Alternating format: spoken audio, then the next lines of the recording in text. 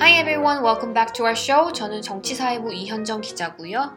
Hi, I'm Matt from Canada, and I'm one of the 4 copy editors at the Korea Herald. 네, 한 해가 시작한 지 얼마 되지 않은 것 같은데요. 벌써 3월입니다. Matt, can you believe it's already March? Already?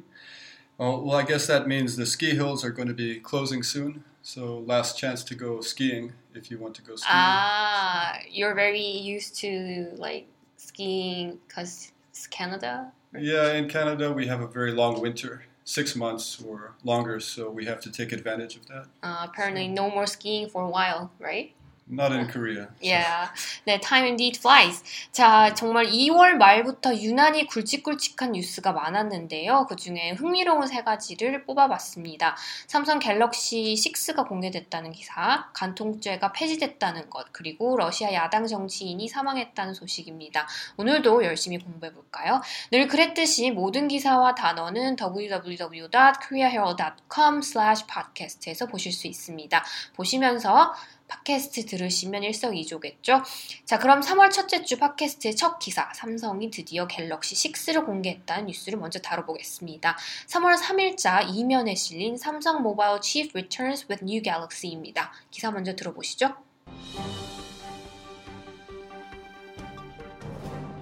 Samsung Electronics has fired its greatest shot against arch-rival Apple with its new flagship smartphone, the Galaxy S6, and its Edge variant being touted as the most beautiful Samsung phone ever during the unveiling event in Barcelona. The new phones use metal instead of plastic, are equipped with wireless charging and advanced camera technology, and feature Samsung's new mobile payment system. The luxurious makeover is being led by the company's co-CEO and mobile division chief Shin Jong-gyun. Largely encouraged by the positive early reaction, Shin never hesitated to express his confidence about the new Galaxy's strong sales. 네, 첫 문장부터 보시겠습니다. 삼성전자가 has fired its greatest shot. 자, fire shot라는 이디엄이 먼저 나오죠. 한 방을 크게 쏘다 할 때 fire shot이라고 합니다. 이 한 방을 어디에 쏟느냐? Against arch rival Apple. 자, arch rival이라고 했을 때는 아주 최대 라이벌이라는 뜻을 가지고 있습니다. 최대 라이벌인 애플에게 애플을 겨냥해서 한 방 크게 쐈다는 거죠. With its new flagship smartphone, the Galaxy S6 and its Edge variant. 자, flagship이라고 했을 때는 여러분 flagship 스토어라는 거 많이 들어보셨죠? 이게 원래 뜻은 해군 함대의 기함이라는 뜻인데 이제 여기서는 뭐 중요한 메인 이 정도로 보시면 되겠습니다. 그래서 flagship 스토어도 뭐 메인 스토어 아니면 본점 이렇게 보시면 되고요. 여기서는 이제 아주 중요한 그 스마트폰이라고 보면 되겠죠. S6랑 엣지가 이제 나왔다는 겁니다. variant는 뭔가 이렇게 변종이라는 뜻을 가지고 있습니다. 약간 변화시킨 거니까요. 갤럭시 원래 S 모델에서 약간 변화된 그 엣지 모델 이렇게 보시면 되겠죠. 이 2가지 모델이 being touted as the most beautiful Samsung phone ever. 자, tout라고 했을 때는 어떤 뜻일까요, Matt? Well, to tout something means to try to promote it in order to get people to buy it. So in the paragraph we just looked at, Samsung is claiming that the S6 is the most beautiful Samsung phone of all time. But tout can also be used as a noun, and in this case it's always a person. So for example, if someone comes up to you in the train station and tries to convince you to sign up for a city tour in New Delhi, this person is a tout. 네, tout라는 게 이제 그 매체의 말에 따르면은 뭔가 그 제품을 홍보할 때 장점을 내세우거나 혹은 칭찬하다 이런 뜻으로 쓰입니다. 근데 이게 명사로도 쓰이는데 타우트라고 했을 때 호객꾼이란 뜻이 있다는 거죠. 뭔가 표를 사게 하려고 아니면 물건을 어떤 서비스를 이제 호객하려고 할 때 그런 사람들을 타우트라고 한다는 거 알아주시면 좋을 것 같아요. 네, 그래서 여기서는 이 타웃이라는 게 어떤 장점을 내세우다, 칭찬하다 이런 뜻으로 쓰인다는 거겠죠. 가장 아름다운 폰으로 지금 불리고 있다, 뭐 이렇게 보시면 되겠습니다. 여기서 unveil이라는 게 또 나오는데요. 그 unveiling 이벤트라고 했을 때는 unveil이 원래 베일 아시죠? 그 뭔가 천 같은 덮개인데 이거를 on이라고 붙이게 되면은 그 덮개를 벗기다라는 동사가 됩니다. 그래서 unveil이라고 했을 때는 뭔가 밝히다 혹은 벗기다라고 하니까 이게 새로운 이제 제품이 서로 이제 공개된다는 그런 뜻으로 보시면 되겠습니다. 2번째 문장 가볼까요? The new phones use metal instead of plastic, are equipped with wireless charging and advanced camera technology and feature Samsung's new mobile payment system. The luxurious makeover is being led by the company's co-CEO and mobile division chief Shin Jong-gyun. 새 스마트폰은 플라스틱 대신 메탈로 만들어졌고요. are equipped with 뭔가 장비를 갖추다, 장착되어 있다라는 뜻입니다. 무언가로 장착되어 있느냐? wireless charging. 자, charge라고 했을 땐 여러 가지 뜻이 있습니다. 먼저 뭔가 부과를 할 때 어떤 수수료를 부과할 때나 아니면 죄를 부과할 때 charge라도 쓰기도 하고요. 명사로 죄 혹은 뭐 수수료 이런 다른 무수한 뜻이 있습니다. murder charge라고 했을 땐 살인죄가 되겠죠. 하지만 여기서는 그 charge가 아니라 충전하다라는 뜻을 가지고 있습니다. 따라서 wireless charging이라고 했을 땐 무선 충전 이렇게 보시면 되고요.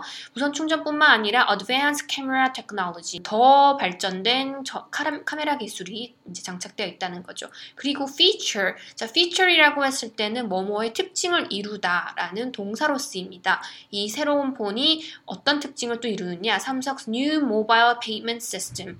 자, 새로운 모바일 페이 시스템이 들어가 있다는 겁니다. The luxurious makeover. 자, makeover이라고 했을 때는 보통 makeover show 이러면서 아주 어떤 성형수술 관련된 그런 리얼리티 쇼 있죠? 그럴 때 메이크오버 쇼라고 하듯이 여기서는 뭔가 대변신, 변모, 단장 이렇게 보시면 됩니다. 이 새로운 대변신은 is being led by the company's co-CEO and mobile division chief 신종균. 신종균 사장에 의해서 지금 다 이루어지고 있다는 겁니다. 마지막 문장 가볼까요? Largely encouraged by the positive early reaction, Shin never hesitated to express his confidence about the new Galaxy's strong sales. 자, encourage라고 했을 때는 격려하다, 고무하다, 혹은 용기를 북돋우다라고 했을 때 쓰이죠. 네, 여기서는 과거 분사로 먼저 시작했기 때문에 이 신종균 사장이 고무됐다라고 보시면 됩니다.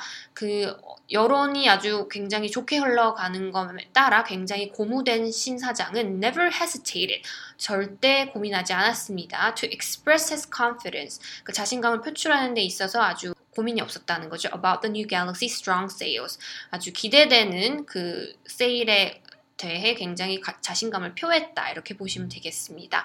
첫 번째 삼성 갤럭시 6 기사는 여기까지고요. 저희 두 번째 기사 한번 알아볼게요. 수십 년의 논란이 대상이 되었던 간통죄가 마침내 위헌 판결이 났죠. 2월 27일 일면에 실린 Court Scraps Adultery Ban입니다. 기사 먼저 들어보시죠. The Constitutional Court on Thursday struck down South Korea's controversial adultery law, ending a decades-long debate. In a 7-2 decision, the court ruled that the anti-cheating law breaches individual sexual rights and privacy, and thereby violates the Constitution. 6 votes were needed to overturn the law. Under the law, adultery was a crime punishable by up to 2 years behind bars. Any third person involved in a love affair could also face criminal charges. The regulation was only applicable when a spouse filed a lawsuit. 헌법재판소는 목요일 struck down South Korea's controversial adultery law. 자, 한국에 아주 논쟁이 일었던 adultery law, 간통법이라고 보시면 되겠습니다. adultery가 간통이란 뜻이고요. 이제 adultery law라고 했을 때는 간통을 처벌하는 그 죄, 이렇게 보시면 됩니다. 그 법을 struck down 했다는데 what does it mean struck down? Strike down is a useful phrasal verb that can be used for laws, suggestions, or proposals that are raised. Some similar terms are repeal or abolish, but those are used for laws. And a similar phrasal verb in casual situations is shoot down instead of strike down. And as an example, you could say, I wanted to go to the water park, but she shot down my idea. She said it was too cold to go swimming. 네, 이제 여러 가지 뜻이 있는데요. 이제 동사 원형은 strike down입니다. 여기서는 어떤 법정 규정과 관련된 거기 때문에 여기서는 폐지하다라는 뜻으로 쓰였습니다. 같은 뜻으로 repeal, abolish 있다는 거 알아두시고요. 이제 어떤 일상생활에서 strike down을 이제 썼을 때는 뭔가 의견을 거절하거나 그랬을 때 쓰러뜨리다 이렇게 했을 때 strike down이라고 쓴다는 거 알아두시면 좋을 것 같아요. 이 간통죄가 폐지되면서 ending a decades long debate, decades long이라고 했을 때는 수십 년간 계속된 이렇게 보시면 됩니다. 이러한 논란을 끝냈다 이렇게 보시면 되겠네요. 두 번째 문장 가볼까요? In a 7-2 decision, the court ruled that the anti-cheating law breaches individuals' sexual rights and privacy, and thereby violates the Constitution. 6 votes were needed to overturn the law. 조금 더 구체적으로 이제 몇 대 몇수로 그 위헌 판결이 났는지 이제 알려주고 있죠. 7대 2로 헌법재판소는 anti-cheating law, 이 adultery law를 다른 이제 방식으로 표현한 겁니다. 치팅이 이제 바람 피우는 거니까요. 바람 피우는 걸 막는 혹은 처벌하는 anti 이걸 붙여서 anti-cheating law라고 하면 똑같이 간통을 처벌하는 법이라고 보시면 되겠습니다. 이 법은 breaches the individual sexual rights and privacy. breach라고 했을 때는 침해하다 이렇게 보시면 됩니다. 같은 뜻으로 infringe, violate, encroach 있다는 거 알아두시고요. 뭘 침해하느냐? individual sexual rights. 그 성적 자기 결정권과 그 사생활을 침해한다고 따라서 violates, 위반하다, constitution 따라서 다른 말로 위헌이다 이렇게 보시면 되겠죠. 이 위헌 판결이 7대 2로 났다 이렇게 보면 됩니다. 6 votes were needed. 6표가 필요했습니다. To overturn the law. overturn이라고 했을 때는 뒤집다라는 뜻을 가지고 있습니다. 이 위헌 판결을 내기 위해서는 최소 6명의 그 재판관의 결정이 필요했다 이렇게 보시면 되겠네요. 마지막 문장 가볼까요? Under the law, adultery was a crime punishable by up to 2 years behind bars. Any third person involved in a love affair could also face criminal charges. The regulation was only applicable when a spouse filed a lawsuit. 네, 간통을 처벌하던 법에 대해 구체적으로 어떤 처벌이 있었는지 나와 있습니다. Adultery, 그 간통은 was a crime punishable, 범죄였습니다. 처벌할 수 있는 범죄였는데 얼마나 처벌할 수 있었느냐? By up to 2 years behind bars. 자, 바 뒤에 최대 2년간 있을 수 있습니다. 이렇게 직역할 수 있는데 behind bars 무슨 뜻일까요? When a person is behind bars, this means he or she is in jail. Since most prison cells have bars on one side and walls usually on the other sides. In American TV shows, you might also hear other expressions like locked up or in the slammer or doing time or various other slang expressions as well, besides behind bars. 네, bar라는 게 그 철창을 의미합니다. 철창 뒤에 있다라는 거기 때문에 다시 말해 감옥에 있다 이렇게 보시면 됩니다. 다시 말해 징역 2년까지 그 처벌을 받을 수 있다는 거죠. 매체 말에 따르면 이 감옥에 들어가다라는 걸 다른 뜻으로 imprisoned 아니면 locked up, jail 다 이런 시놉음이 있으니까요. 알아두시면 좋을 것 같아요. 자, 또 뿐만 아니라 이 징역 2년뿐만 아니라 any third person involved in a love affair. 자, any third person 쉽게 말해 제3자입니다. 그 간통 사건에 연루된 그 제3자 또한 could also face criminal charges. 형사처벌을 받을 수 있다는 거죠. The regulation was only applicable. 자, applicable 했을 땐 apply에서 나온 단어입니다. 적용이 가능한 이런 거죠. 이 규정이 적용이 언제 가능했느냐?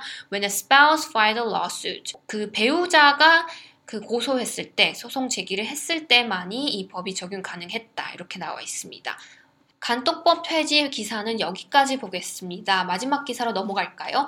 러시아 푸틴 대통령의 정적인 보리스 nemtsov가 피살됐다는 기사입니다. 2월 28일에 지면 이전에 온라인으로 먼저 올라간 기사 보시겠습니다. 제목은 Russian Opposition Leader Boris Nemtsov shot dead입니다. Boris Nemtsov, a charismatic Russian opposition leader and sharp critic of President Vladimir Putin, was gunned down Saturday near the Kremlin, just a day before a planned protest against the government. The death of Nemtsov, a 55-year-old former deputy prime minister, ignited a fury among opposition figures, who assailed the Kremlin for creating an atmosphere of intolerance of any dissent and called the killing an assassination. Putin quickly offered his condolences and called the murder a provocation. Nemtsov was working on a report presenting evidence that he believed proved Russia's direct involvement in the separatist rebellion that has raged in eastern Ukraine since last April. Ukraine and the West accuse Russia of backing the rebels with troops and sophisticated weapons. Moscow denies the accusations. 첫 문장부터 보시겠습니다. 러시아의 야당 지도자이자 푸틴 대통령을 공개적으로 많이 비판해온 보리스 넴초프가 was gunned down 이라고 나와 있죠. gun down이라고 했을 때는 총살하다, 총격을 가해 살해하다 이런 뜻인데 여기서 수동태로 쓰였으니까요. 이제 총살당하다, 총격을 가해 죽었다 이렇게 보시면 됩니다. Near the Kremlin, 크렘린 근처에서 죽었습니다. Just a day before a planned protest against the government. 자, 언제 죽었느냐? planned protest, 예정돼 있던 반정부 시위의 전날, 하루 전날 이 총살을 당했다는 거죠. 아주 쉬운 문장이죠. 두 번째 문장 가보겠습니다. The death of Nemtsov, a 55-year-old former deputy prime minister, ignited a fury among opposition figures who assailed the Kremlin for creating an atmosphere of intolerance of any dissent and called the killing an assassination. Putin quickly offered his condolences and called the murder a provocation. 넴초프 전 부총리의 죽음은 ignite a fury. 자, ignite라고 했을 땐 뭔가 불을 지피다 이런 뜻이죠. 어떤 불을 지폈느냐? a fury. 자, 분노, 격분을 뜻합니다. 큰 분노를 지금 불을 지폈습니다. among opposition figures. 자, figure이라고 했을 때는 인사라고 보시면 됩니다. 그 야당 인사들 사이에서 굉장한 그 격분을 일으켰습니다. 그들은 무엇을 했느냐? Who assailed the Kremlin for creating an atmosphere of intolerance. 자, assail이라고 한 단어 먼저 알아보겠습니다. To assail someone or something means basically to attack it. The opposition figures were assailing the Kremlin, but not with soldiers or cannons, but with strong criticism. 네, assail이라고 했을 때는 공격을 가하다 이렇게 보시면 됩니다. 여기서는 강하게 비판했다 이렇게 보시면 되겠죠. 참고로 assailant라고 했을 때는 공격을 가한 자 혹은 폭행범을 뜻한다는 거 알아두시면 좋을 것 같아요. 그 야당 인사들이 그 크렘린이라고 했을 때는 이제 우리나라에서 서울이라고 했을 때 블루하우스라고 했을 때 이제 그 정부를 얘기하듯이 여기서도 러시아 정부를 크렘린이라고 그냥 부릅니다. 크렘린 궁에서 따온 단어죠. 그 정부를 굉장히 강하게 비판했습니다. 왜 비판했느냐? For creating an atmosphere. 어떠한 분위기를 만들었습니다. Of intolerance of any dissent. 자, intolerance는 이제 tolerance 자체가 뭔가 참는 거죠. 인내. 하지만 여기선 in을 붙였기 때문에 너그럽지 못한 불관용 of any dissent. dissent라고 했을 때는 어떤 반대 의견이나 반대 세력을 의미합니다. 이것들을 절대 용납하지 않는 정부에 대해 굉장히 강하게 공격했다라는 겁니다. 그리고 called the killing an assassination. 자, 이번에 그 사망한 보리스 넴초프의 죽음을 암살이라고 불렀습니다. 자, assassination에서 나온 게 assassin. 자, assassin은 암살자를 의미합니다.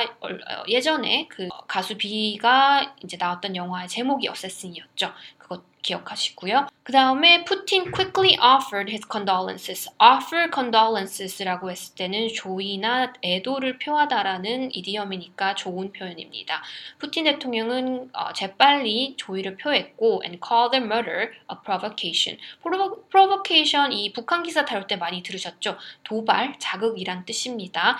이번 살인 사건을 도발 혹은 자극이라고 불렀다 이렇게 보시면 되겠습니다. 마지막 문단 가보겠습니다. Nemtsov was working on a report presenting evidence that he believed proved Russia's direct involvement in the separatist rebellion that has raged in eastern Ukraine since last April. Ukraine and the West accuse Russia of backing the rebels with troops and sophisticated weapons. Moscow denies the accusations. 넴초프 전 부총리 같은 경우에는 그 어떤 리포트를 이제 일하고 있었습니다. 어떤 리포트였느냐? Presenting evidence. 그 어떤 증거가 들어가 있는 거였는데요. That he believed proved. 여기서 약간 그 동사 두 개가 곧바로 붙여져 있어서 헷갈리시는 분들이 있을 것 같아요. 이거를 설명하자면 he believed the evidence proved 이렇게 이제 순서를 바꿔서 생각하시면 될 것 같습니다. 어떤 증거에 대해서 증거물에 관해서 지금 리포트를 만들고 있는데 이것은 넴초프가 생각하기에는 이 증거들이 proved, 증명을 했습니다. 어떤 증명을 하느냐? Russia's direct involvement in the separatist rebellion. 자, 러시아의 직접적인 관여, 어디에 대한 직접적인 관여? Separatist rebellion. 직역을 하면 분리주의자의 그 반란에 직접적인 관여를 했다는 건데 조금 더 알아볼게요. Separatist. We often hear about separatist movements, separatism, and separatists in the news these days. Separatists are groups of people who want to create their own state. They want to break away from their country to create an independent country for their group. 네, separatist라고 했을 때는 분리주의자입니다. 여기서 말하는 거는 그 우크라이나 동부에 있었던 그 분리주의자 운동이 일었죠. 이제 정부와 분리되고 싶어하는 세력이 있었는데 그 세력에 대해 러시아가 직접 관여를 했다는 그 증거를 뎀초프가 이제 가지고 이제 있었다는 거죠. 다음 문장 보시면 Ukraine and the West accuse Russia. 자, 유크레인이 우크라이나고요. The West라고 했을 때는 서방 세력이라고 보시면 됩니다. 이들이 accuse 러시아를 비판했다는 거죠. Of backing the rebels. 자, backing이 back이라고 했을 때 등이죠. 명사로 등인데 이걸 동사로 쓰게 됐을 때는 뭔가 support, 그 지지하다라는 뜻을 가지고 있습니다. backing the rebels이라고 여기서 쓰였죠. 그 rebel 같은 경우에는 반군이라는 거죠. 따라서 우크라이나 정부에서 봤을 때는 우크라이나 정부를 지지하는 세력이 있을 거고 반정부 세력이 있을 거죠. 그 독립을 원하는 이 분리주의자 운동하는 사람들을 러시아가 서포트했다는 거죠. With troops and sophisticated weapons. 그 군대와 그 무기를 공급하면서 이제 지지했다. 이렇게 나와 있습니다. Moscow denies the accusations. 자, 모스코 여기서는 똑같이 그 크렘린이라고 보시면 됩니다. 그 러시아 정부는 이러한 혐의를 모두 부인했습니다. 라고 나와 있습니다. 넴초프 사망 기사는 여기까지 보겠습니다. 오늘의 팟캐스트 기사 모두 다뤄봤는데요. 내용 선정 괜찮으셨나요? 기사 선정이나 기사에 대한 문의 있으시면 언제든지 팟빵이나 아이튠즈 댓글로 알려주시면 되겠습니다. 다음 주에도 다양한 기사로 찾아뵙겠습니다. 청취해주셔서 고맙습니다. Thank you for joining us.